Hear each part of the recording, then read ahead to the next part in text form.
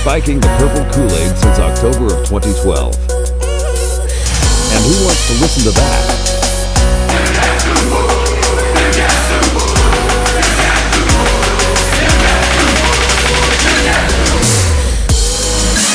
It's the Amadio Podcast.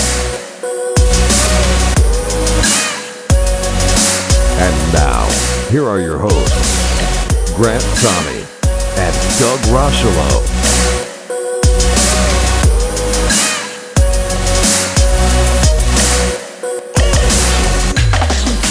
Welcome to the Amadio Podcast. I'm your host, Grant Tommy. And I'm your co-host, Doug Rocheleau. And this is the... we're going to rename it just for the day. We're going to call it Win the Dang Day Podcast today. Doug, it's no longer the Amadio Podcast. No, it's the Amadio Podcast. Again, thanks for... hell, this might be the last episode of this season. I don't know. I might have one more up my sleeve, but this is good chance for at least 2018, the last episode that Doug and I record an episode. But Doug, today was the introductory press conference for the 35th football coach at Kansas State, Chris Klieman,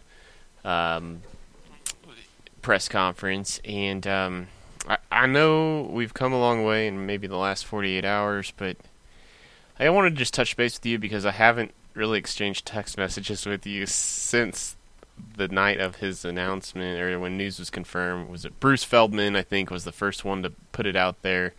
You sent it my way.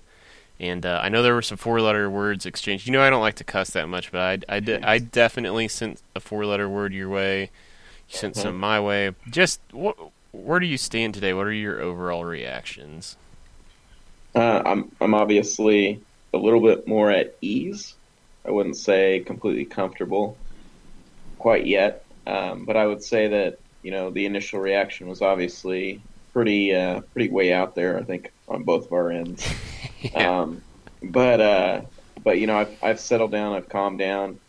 You know, it's still gonna take some proof in the pudding for me to really completely come around on this. I'm not gonna completely do a 180 on my thoughts completely, but I think so far so good. Everything, you know, is pointing towards a better direction, and he said a lot of good things.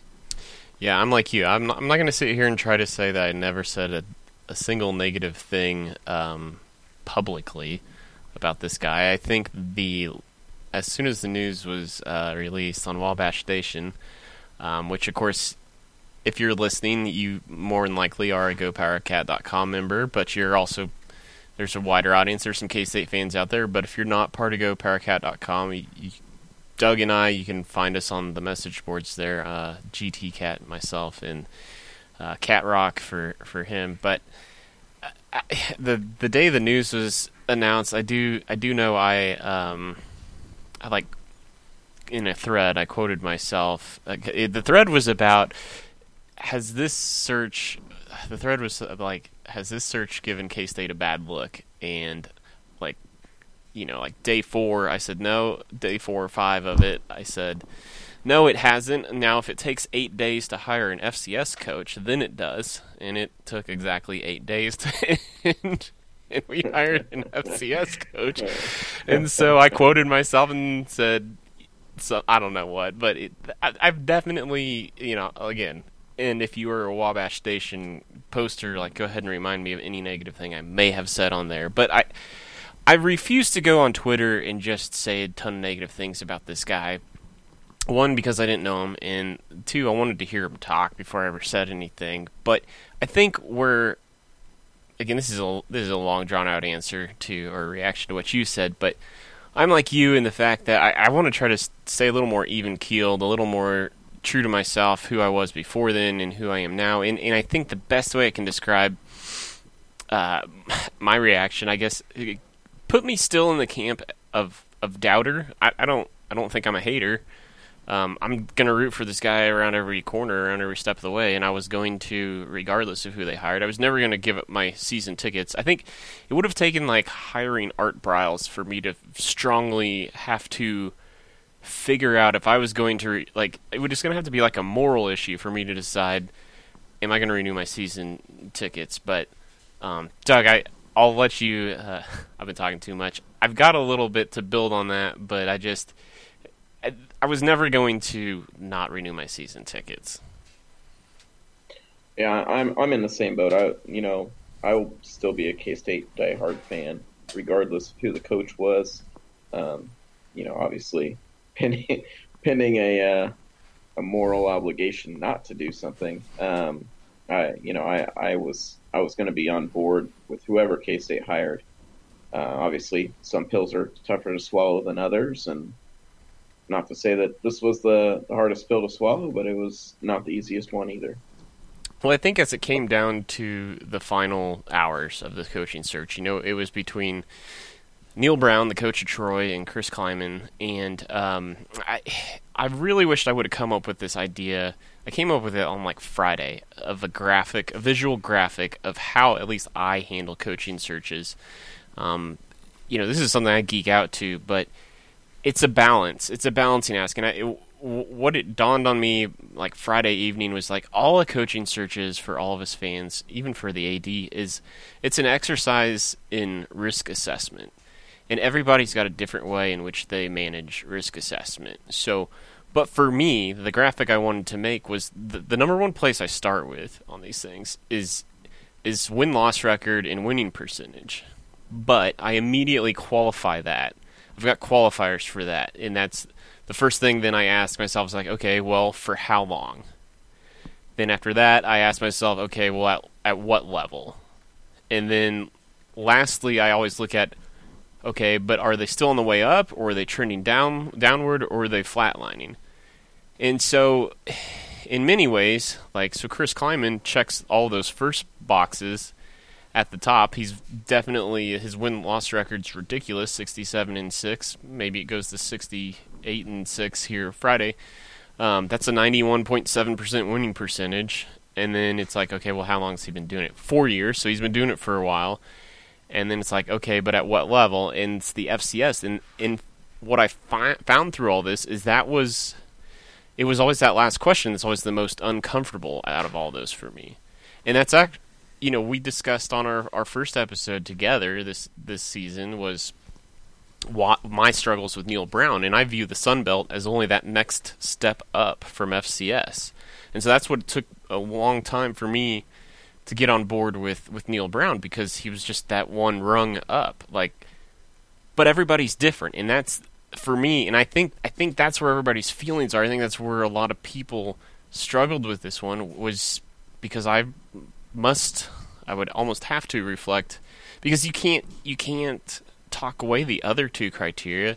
And if I would have had this graphic or this actual scale that could have measured everybody, I bet I would have found that Chris Kleiman, Mike Norvell, and Neal Brown all were probably equal candidates. You just would have had, on one spectrum, one guy was way up here, the next guy was way down here, and so I kind of just quickly thought through it, and winning percentage, Kleiman's the top, Norvell was at the bottom. For how long? Brown was at the top, Norvell was at the bottom. And then at what level? Norvell was at the top, and Kleiman was at the bottom. So everybody had something that was peaked out on one end of the spectrum, but somebody else had something really low. At the end of the day, it's a tough decision. So there's other criteria for me then too after that. I mean, recruiting and age, but I always, the win-loss thing is the most important to me, because I do agree with what Chris Kleiman did say in his press conference today.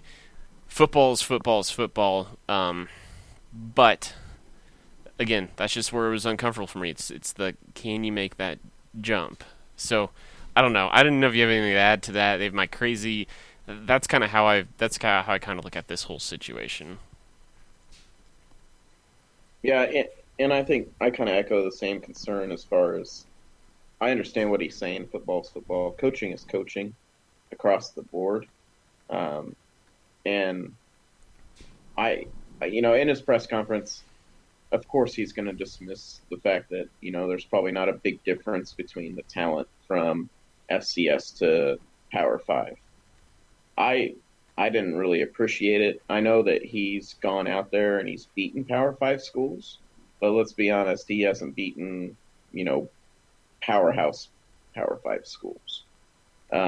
So while I appreciate what he's saying and I understand that he's coming from a world that, the talent that he brings in can compete at the Power Five level, competing at the Power Five level and winning at the Power Five level consistently, I think are two very different things. And I'm hoping that, again, I'm on a wait and see approach. I am, proof in the pudding. I want to see these players that he's going to go out and recruit. I want to see him go out there and get talented guys that will compete and be proven winners on a Power Five level. And that's one of my biggest concerns with this hire.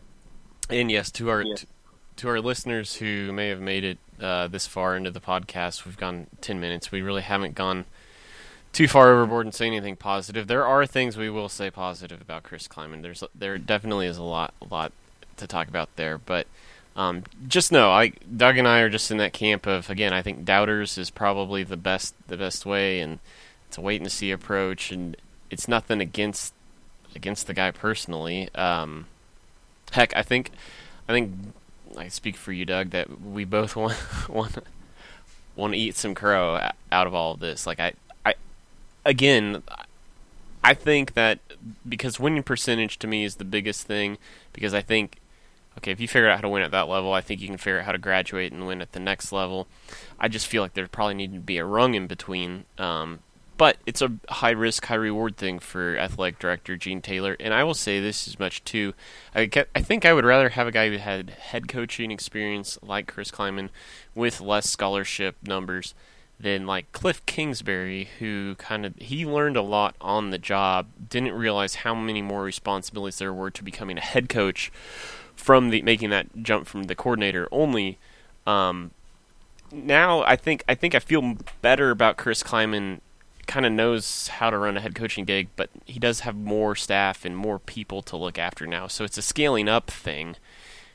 But by and large, I think he kind of gets what the day-to-day is like for being a head coach, and I think I like that most definitely better than if a coordinator came in. Now, that's not to say a coordinator can't adapt either, but one of the big sticking points I think, though, Doug, you wanted to get into a little bit was, having said all that, what we've built up to this point, lack of experience at the FBS level, getting talent, lack of experience managing a roster that size, managing a staff, the logistics, his salary. And I know you have some things you kind of want to get into with his salary. Yeah. Grant, how many times more a year do you think he makes than he does currently at Indy in North Dakota State? Well, it's a little bit of cheating. If I heard right on the radio, it was like 8 times as much. It's 7 times as much as first year. I guess when you factor in his additional payouts with his annual $15,000 stipend for his car, his annual salary in addition to $86,000 a year, it might get closer to 8 times more a year. My biggest problem with this is, and this isn't a shot at Coach Klieman, I think he did a great job negotiating. I feel like Gene handed his buddy a really awesome deal. When you look at the last coach that left North Dakota State, he got paid somewhere in the range of $1.1 million a year to start out. He just renegotiated his contract up to $1.4 million a year. 7-year extension at Wyoming. And so when I look at this, I think to myself, why are we paying him that much more a year?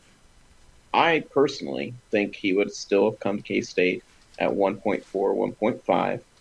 We throw in some performance incentives in there. You win, and if you land in the top half of the Big 12, you get a big bonus for that. If you get coach of the year in the Big 12, you get a $500,000 bonus for that. If you win the Big 12, you get $1 million bonus.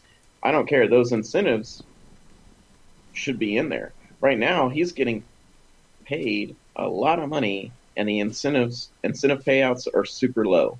If he finishes in the top 3 in the Big 12, he gets $25,000. Yeah, I mean it seems like a contract that we don't need to be paying that high for. Now he comes in first 3 years, he excels. We see really good improvement for our team, and we see us on the trend of winning. And they renegotiate the contract up to 2.1. I think that's a great deal. But currently, I think we're overpaying for his surface value initially. Does that make sense? Yeah. So remind me again. Is it $2.3 million the starting pay? 2.1. 2.1. So I pulled up a spreadsheet, and this is 2017 stats. It's not 2018, but because I've heard this, I think it was John Kurtz. He had the same initial reaction, and he dug into it a little more, and then he realized that 2.1 is good for like 8th in the Big 12. So I'm kind of somewhere in between. I agree with you that I feel like, much like the buyout that was the big sticking point for Seth Littrell, that Gene Taylor was willing to stair-step down. I feel like we had the opportunity for year one to have a bigger stair step up, but 2017 figures had David Beatty making at 9th, and Matt Rule's not listed because he's a private institution. You don't have to share this information. So David Beatty was 9 out of 9, and he was at $1.6 million. I do feel like Chris Klieman does have enough pedigree that he deserves more than that, and then number 8 on that list was Matt Campbell at 2.1, and he just renegotiated a deal this year. So, I don't know. I think we could have, if this is this guy's dream as much as he says it is, I feel like K-State could have been a much better buyer in this scenario and got by with a $1.9 million incentive-laced deal that scales up very quickly, in each successive year once, okay, no, this is the real deal, we can see it, kind of a thing. But I guess that's why you have agents. I suck at negotiating, so kudos to him, I think. But no, I think that's a very fair initial reaction. Yeah, and I just think it's a handout from Gene Taylor. That salary and the incentive program seems like a pretty big handout. There's not a lot of incentive to do well in his incentives. So that's basically what I'm trying to say is we purchased a coach or purchased a contract for a coach with, basically if he shows up for his job, he's going to get a pretty handsome salary. And if he does well at his job, he's not getting that much more. So that's my only sticking point with it. And hopefully it turns out well for us. I think the buyout is pretty ridiculous, sitting right around $6 million. So yeah, hopefully we don't terminate him early and have to do the buyout, or we're pretty much screwed for K-State. Well, and I can't sit here and tell you I've got a really good handle on market value for buyouts, but I thought the same thing. I thought that was pretty extreme. But as you clarified your point a little further, I think you do bring up a good point. So if he finished top 3 in his first year, which would be amazing, here's $25,000. Whereas, let's just say we use that 1.9 figure down from 2.1. What if the same totals were there, but he finishes in the top 25, and all of a sudden he gets a $225,000 bonus? Right. I think that's a solid way of looking at it for sure. Right. But that brings up a bigger question too. Is like then how much money is left over for hiring staff? And I think that's what the hiring of staff is what's going to be the most interesting, and what's going to propel me more to buy in, to understand what this guy's about. And I can't give you any sort of handle on what his coaching tree looked like. I know Ryan Wallace did a good job kind of looking at an offensive side of things, how those branches might spread out. But what we do know at this point in time, one of the giant pieces of news that came out today, one of the great pieces of news, is that Taylor Bratt is going to be retained as a recruiting coordinator. And Chris Klieman did a good job of saying, he's like, and we're going to bolster that department. Like, there's a ton of good things that are just like bare minimum, lowest common denominator things that the rest of the college football world was doing that Chris Klieman has already showed his hand in day one, day two, whatever you want to say. We're going to do these things, and I think at the very least, if we just flatlined and didn't get better as a team, but we improved on all these things, that I think would be enough to improve, to take our team to new heights. What's your reaction kind of on the news of the staff hires, and where do you think he might go? We can get in a bigger discussion later, but what was your reaction to the Taylor Bratt news? I'm happy. Taylor Bratt is obviously K-Stater through and through. Bleeds purple, I think, more than anybody on any of these fan sites even.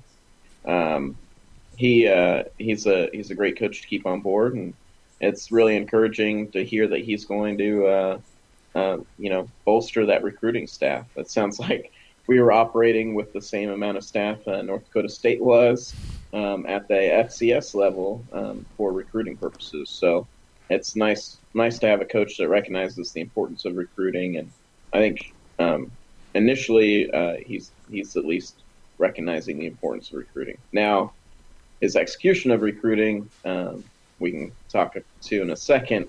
I worry a little bit because he is the head coach of two programs and how much he's going to be able to get done for this really crucial class of his very first class. Yeah, and when we get into that, I've softened a little bit on that one, but that's further down the list here on the questions. But as it relates to staff, as soon as the press conference was over today, I tweeted out, in case any of my followers wanted to hear a question of theirs answered on the podcast, and I only got one out of the deal, but at Sinclair Eli on Twitter asked which coaches are staying now. That's a really tough question to answer. Doug, both you and I don't have near that deep of connections to really put a solid answer to that. We'd be throwing darts, but I guess to still try to attempt to answer the question, I personally, for me, I think the right answer is, and I can't tell you what the exact formula is, but I really think he could fare well from a mix of keeping a couple people from his current staff, keeping a couple people from our current staff, but then just going completely outside. And I don't know if that's personally. I don't know how advantageous it is to keep more than maybe two people off of our current staff. And I don't what is a staff usually, like 11 people? I don't know if you know. I don't know off the top of my head. I want to say, like, if you include the head coach, about a dozen. But I also don't want him to Scott Frost it and bring everybody from North Dakota State either. I'm not going to try to, like, devalue what those potential people might be able to bring to the table, but I think that's the wrong solution, too. I feel like, if there was two from his staff, two from our staff, and then everybody else is just completely brand new outside perspective, I don't know. Where do you stand on what would you like to see, I guess, if it was up to you? I would like to see maybe 3 people retained from the current staff. And my opinion would be Colin Klein, Blake Seiler, and Brian Norwood. I think those 3 guys have earned it. I think it's already been said by a dozen people or so that Colin Klein and Coach Kleinman are familiar with each other. Colin Klein having coached at Northern Iowa, yeah, that's right. And then I think Blake Seiler. I think once he interviews with Blake Seiler, I think he'll realize what kind of a talent that young man is, and I think Brian Norwood did a really good job with our defensive backs. That being said, it wouldn't surprise me if it was only 2 people retained on the current staff. I think it'll be somewhat refreshing to have some new blood in there. I would be surprised to see too many people on the offensive staff kept if I were a betting man. Yeah, I'd agree with you. Maybe I'll let you try to sell me on Colin Klein. He's the one that, otherwise my list is the same as Brian Norwood and Blake Seiler, because a lot of people are really high on Blake Seiler right now, but I think it's kind of foolish not to think that some of the success wasn't also because of Brian Norwood. You know, they're kind of a package deal in my mind. I feel like this year was not going to be near as successful defensively if you didn't have one of those 2 components. So I'm with you there. You could try selling me on on Colin Klein. Look, we all love him as K-State. He's definitely, like, I don't doubt for a second what he feels for this, but it's hard for me to quantify exactly what his impact has been on the team, and I don't know. I don't know that it's kind of like, I guess it's like an investment. Like, are we really getting, like, what value exactly are we getting out of Colin Klein? Now, to excite some of the fans, if you're listening for free, if you're not a Go Power Cat member, I guess I won't probably just drop a name, but like what I was really excited from Ryan Wallace's his story on potential offensive hires. Just think about, like, it excites me, someone from a program like UCF. There was a wide receivers coach from UCF. If somebody really cares, they can probably Google that, figure that out.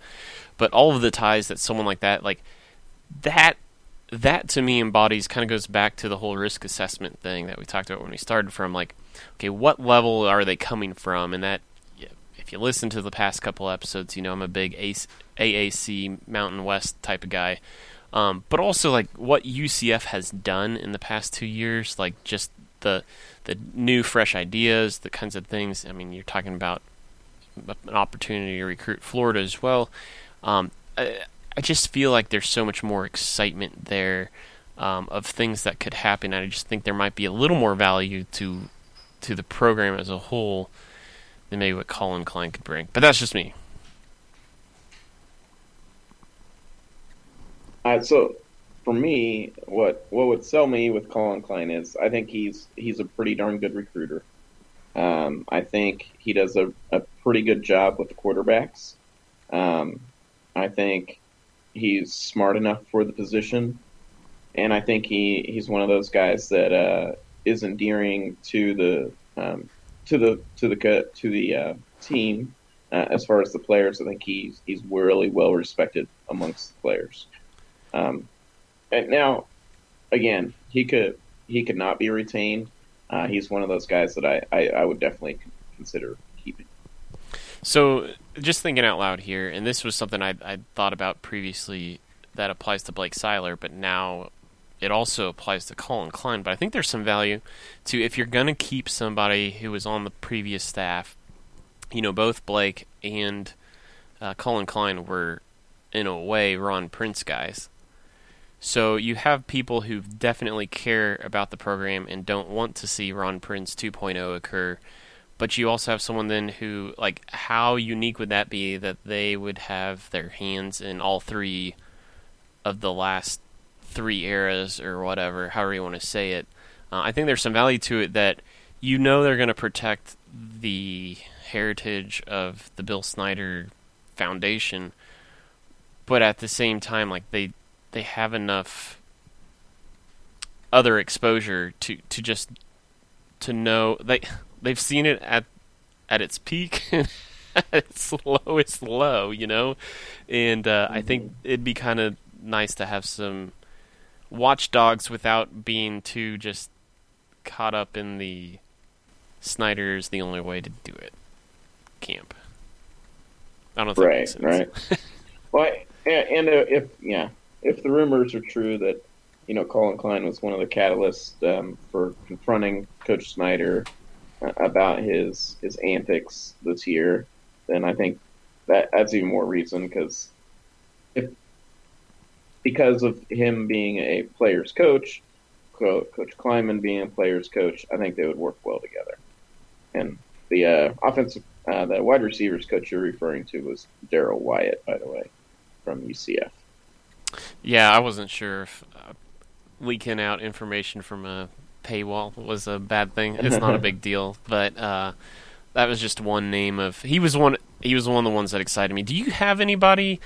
Even you zoomed out one more level, like outside of Wally's story, just because I know initially after the hire was announced, I started looking through like the top 40 offenses statistically and thinking, okay, who might be in the top 40 that also makes sense to be on a staff like Chris Kleiman's. And I'll be honest, like I only came up with like 2 or 3 styles of football that weren't spread oriented. It did hurt a little to see Mike Norvell's Memphis team was like number 4 on that list. I can't even remember. I want to say, Boise State was one of them. I can't even think really. I'll let you talk. I'll do some research while you're talking who those teams may have been. But if it's just pie in the sky, you can pick anybody. Doug, do you look at like a program specifically where it'd be like, hey, that'd be cool if we could snag someone from that program or whatever that might fit into Chris Kleiman style football? Yeah, I think somebody from the UCF program would be an exciting hire. I think Wally did a really good job of his rundown of the offense coordinators or potential offensive staff, not necessarily coordinators. I think you could look around really anywhere. I think Memphis obviously has some good talent there. It'd be kind of nice to pluck from that program after we didn't get their head coach. But yeah, I think really anybody with a top offense would be an intriguing get for us. Even North Texas would be a staff I would look at. Yeah, but I'm trying to think like styles that also, or at least the lens I looked at it through was also what styles fit. And so Boise State was number 23, Purdue is number 24, Luke Fickell's Cincinnati team. Kevin Sumlin's Arizona at 26. Nebraska was at 27. Even that, I think you could probably, I don't know. That's probably a stretch. South Florida at 32. Maybe there's someone in one of those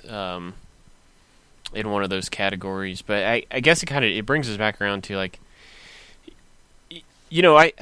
I think this hire is either going to work really, really, really well or really, really, really poorly.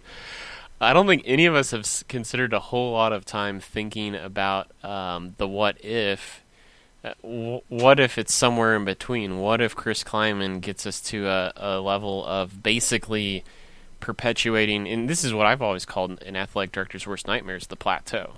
So what if Chris Kleiman actually works out to be, he just perpetuates the 2013 through 2017 seasons at K-State, and it's just kind of the down years are 7-win seasons and the up years are 9 wins, and it's like a 8-win season average. What does that look like? Because it's going to be really hard to not also keep tabs on, from this point in time, what did Neil Brown or Mike Norvell do? Mm-hmm. Yeah, I don't know.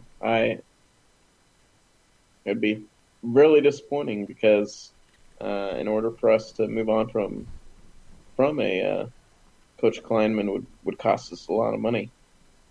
And I think, I don't know. It really put the contract, and I hate to circle back around to it, but I think the contract really puts us in a tough position. And again, that's, I don't think Gene did a good job of that contract negotiation and putting K-State in the best position to potentially move on from a Coach Kleinman. I think he obviously put a lot of stock in his hire and really potentially hitched his career to Coach Kleinman's success. But I don't know. It would be tough for fans. I think fans would be okay with the first 3 years if we were just making a bowl game. But we'd obviously want to see improvement after that. I mean, this kind of circles back around to where I started, where winning percentage is my first indicator, and I've always had a saying as I relate it to major league or minor league baseball is that if a guy at Double A is just knocking the cover off the ball and is hitting like 420, he's not going to go to the majors. He might have proven he belongs in the majors, but he's not going to hit 420 at the majors. Like, his batting average is, he's probably going to hit 280 or something. Like, there's a good chance he's going to hit 280. So, like, deep inside of me, like, I know I'm resisting really hard on someone who's got, this is ridiculous, like, he is a living legend at the FCS level with a 91.7% winning percentage. And I joked on Twitter that that's all I'm asking for him to do is to maintain his 91 points. That's all I'm asking. Like, it's, so I don't expect that that's going to maintain. But as it relates back to what you just talked about, the contract, if things start going south, brings me to my next rub with some local Kansas City sports radio personalities, and to kind of tie up the whole Neil Brown thing, that I think this is why Gene Taylor ended up keep going back to his gut feel on Chris Kleiman, because he knows better than any of us, obviously any of us, what he has in this guy. So I can tip my hat to Gene in that regard, that he stuck to his guns regardless of what us fans tried to mob mentality him into. But I think also one of the contributing factors was like Neil Brown, who is a guy who spent all of his time in the South. Like, at the end of the day, in Neil Brown's gut, he knows, hey, if there was the right SEC job come up, he would jump ship. And I think that was a sticking point for Gene Taylor, and that was another reason why he went the direction he did. But this local Kansas City radio host has been on this talking point that he thought that K-State needs that guy that's not going to take another job. It was a big deal to him, and he kept saying, like, we can't have a guy in here that's only going to last 3 to 5 years and is using K-State as a stepping stone to get to his next job. But then the same exact personality is saying now that, hey, if it doesn't work out in 3 to 5 years, we're looking for a new coach. So apparently the revolving door is okay to be 3 to 5 years if it emulates 1989 before, but by God, we can't have it if it meant success was involved. And that just really grinds my gears. Yeah, obviously I think Gene has even gone so far as to say that he doesn't think Chris Kleiman's going to go anywhere anytime soon. Which, again, I'll keep circling back. If he's not going to go anywhere anytime soon, why did he have to get a huge contract to start out with? Just saying, you can renegotiate that. A couple of years in, he's had some success, renegotiate it up to 2.1, 2.3. That's fine.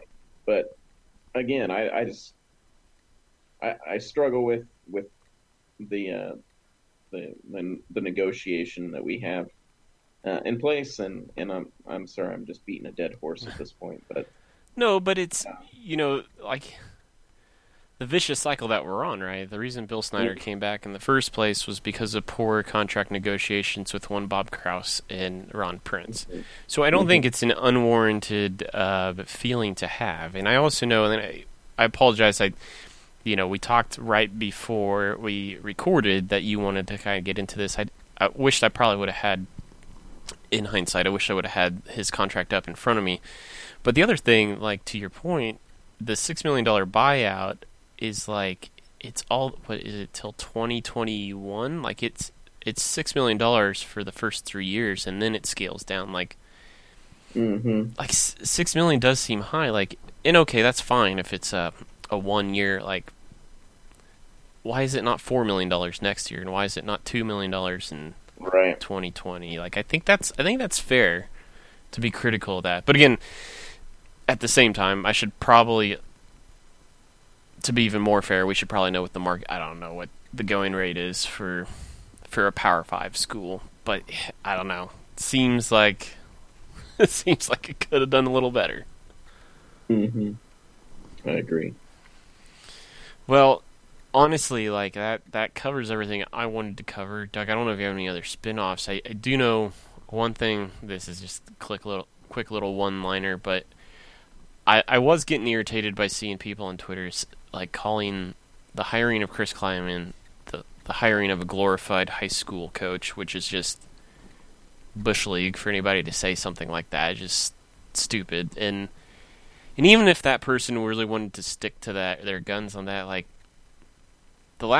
we did actually once hire a glorified high school coach. His name was Frank Martin. So, like, I mean, so true.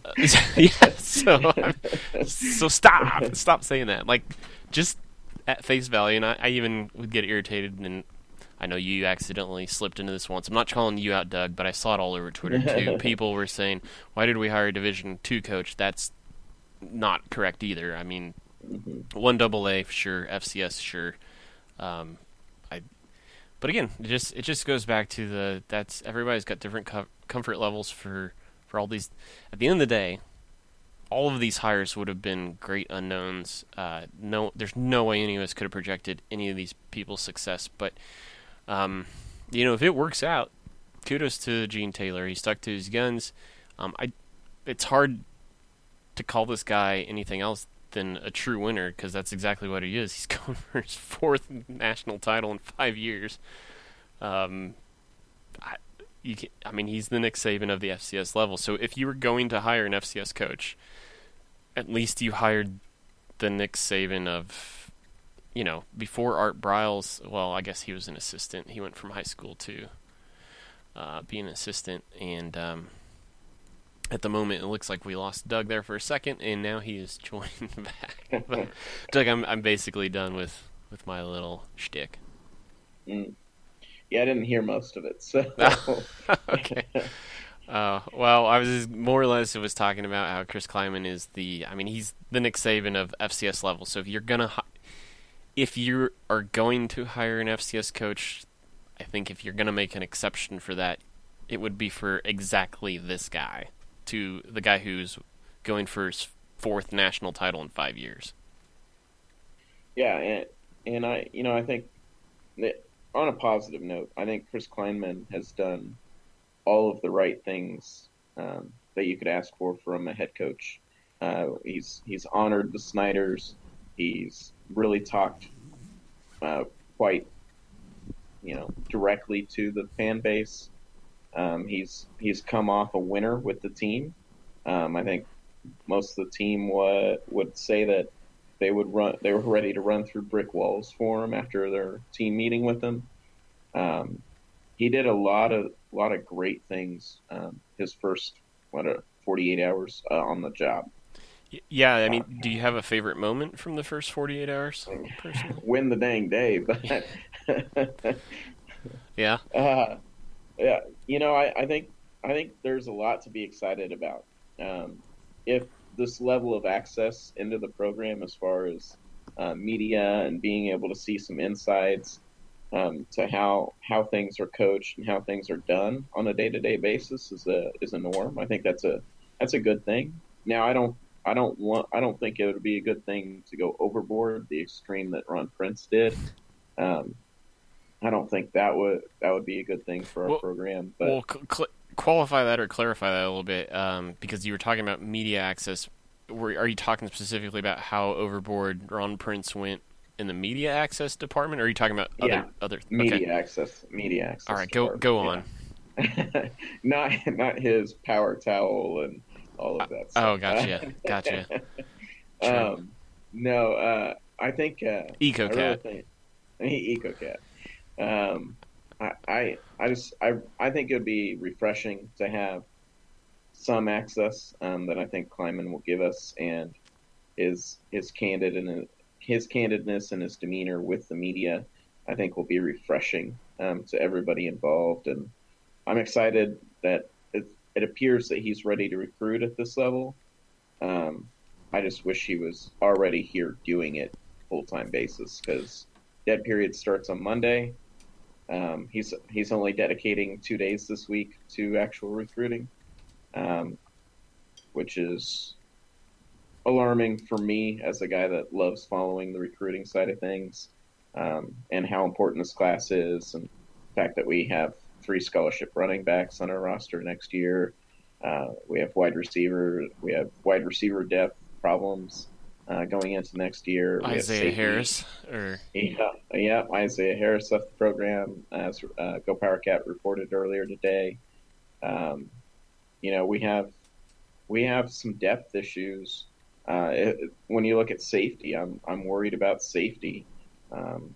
We we have a lot of important positions to fill needs for, and to not have a full time coach dedicated to our program solely is, I think, is hurting us more than helping us. Well, I'm glad you went there because I was on my list, but I totally glossed over it. Before we get into recruiting, though, I did just wanted to say, like, I guess maybe one of my favorite parts of the first 48 hours has been when he did the Q&A session live on Twitter with Twitter followers from the Jet. Was a pretty boss move, I thought. And yeah, just we get to hear from assistants. Like, at the end of the day, like, I don't need a ton of that stuff. I really don't. Like, I kind of like knowing that, hey, guys are actually focused on winning a football game.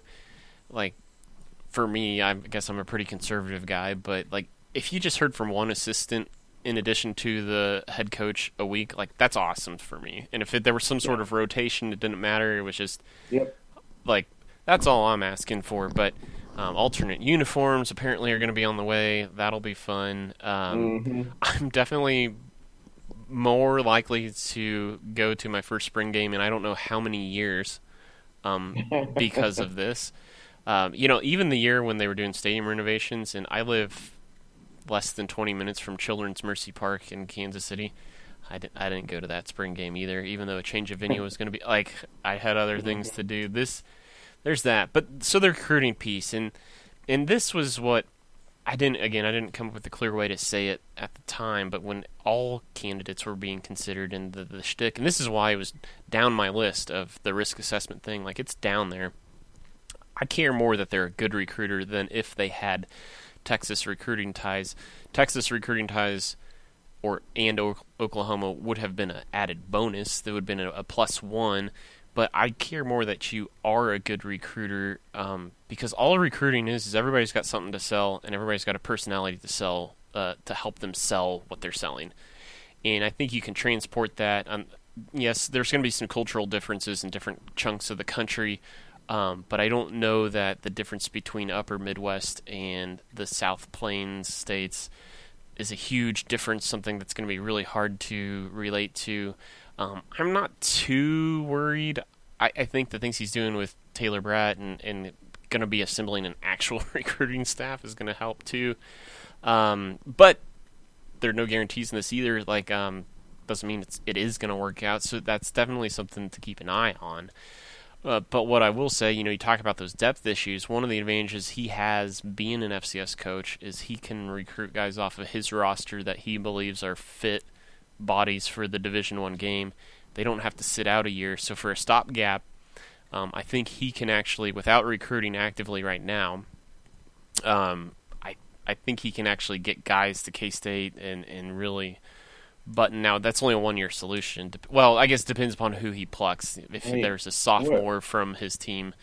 But, yeah, go ahead. I don't see him doing that. I don't think he'll be using that stopgap solution. Maybe from his competing teams, competing teams against North Dakota State, he might try to do that, but he won't do that from his own roster. I don't see him. If he's still their head coach through the playoffs, he's not going to also poach players from their roster. And so again, this is why him being a head coach of 2 programs right now is hurting us more than it's helping us. I know that Gene Taylor would spin it and tell you that, well, him being on national TV, winning another national title is better publicity. Great publicity. But what's it doing for our current roster and our current recruiting class? Dead period, again, starts Monday. Early signing period is, in a week and a half. Most of the recruits out there are going to be locked up before his national championship run would be over, January 5th. So, again, it's a detriment for us, for the K-State program, for him to coach through the playoffs. Now, I think it's cool that he wants to do that for his seniors. I think it's a testament to what kind of a character he has, and the type of relationship he has with his current roster. I think that's all cool. That said, he could have spun it with his players and said, look, this is an opportunity, my dream job. He could have taken this job and been there as a fan if he wanted to be, and still done more of a job for K-State, his new employer, than what he's doing for us now. Yeah, and I'll play devil's advocate a little bit. Well, first off, I think this whole conundrum is not more. I don't know. Gene Taylor offered it up first, so I don't know if Chris probably would have asked for it anyway, but because Gene had to live through Craig bolting during the playoff run. I think he didn't want to leave his predecessor or successor, whatever, in the same situation. So Craig Bohl coached through the playoff run. That's okay. Well, all right. I guess I don't know. I thought I heard that somewhere, but yeah, no, he was there through their playoff run. For some reason, I thought he bolted early, but okay. Well, there's it will be interesting. Well, I'm just quoting. I'm just remembering what Chris Kleiman said in his press conference, that he saw Craig Bohl do exactly what he's doing, coaching two teams, and that's why he feels confident he can do it. Wow. Okay. All right. Well, and again, I think we're going to be fine in recruiting moving forward. I'm just worried about this year and being, having a team that can have sustainable depth going into next year. Well, and I think the focus is going to be there moving forward, but for him to coach two teams right now is hurting us more than anything, and it's only benefiting North Dakota State. Yeah, no, I would agree there. Like, obviously, they're the ones getting the good deal out of it, but I mean, this year's recruiting class was stunk from the beginning anyway. Like, I don't know how much worse it could get. He's already made phone calls. He's already flipped a recruiter to. I was worried too at the beginning. Like, okay, so if Les Miles walks into a Kansas living room and then 45 minutes later it's Chris Kleiman's opportunity to sell the same kid, I was worried for a while that, like, man, we're just gonna get. Like, we're gonna lose the Kansas kids. That's been a given for how many years, right? That's what I'm most worried about here if he can't turn that around next year, because I anticipate Les Miles is going to have his pick of the litter from the Kansas kids. I was really worried about that until I started hearing how many from the KC radio personalities saying that a bunch of the local KC area coaches have already reached out to these radio people telling them how much they like working with Chris Kleiman because he already recruits the Kansas City area. That gave me a little bit of comfort, but I don't know. I like pie in the sky. What could he have possibly done in the next? What was it, the 19th is the early signing day? Like, in the next 7 days, for 9 days, I don't know. Yes, I wish he was 100% on K-State's side, but I don't know really at this point. The damage seems like it's already done, I guess, is where I'm at. I would disagree. There's a lot to be said if a head coach makes his way into your living room and having 3 less days to do it. Let's say he could have only recruited for 3 more days. Those 3 days could have been out on the road to the recruits that we have that are in Florida, for example.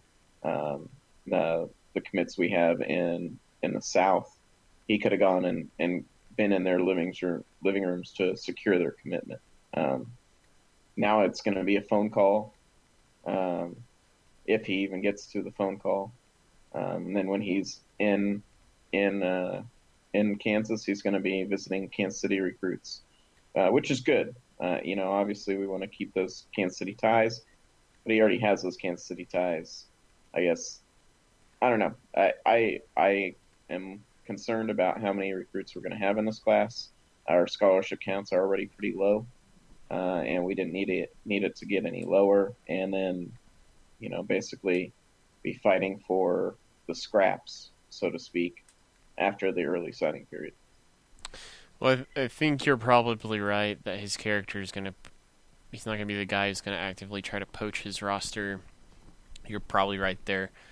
I don't know. I just feel like there's still a good chance that there's like at least 6 players that come from, but that would be an interesting over-under bet, like 2.5, 3.5, 3.5 people from the North Dakota State roster. I guess I would be reluctant to take the over on that now that I'm thinking about that.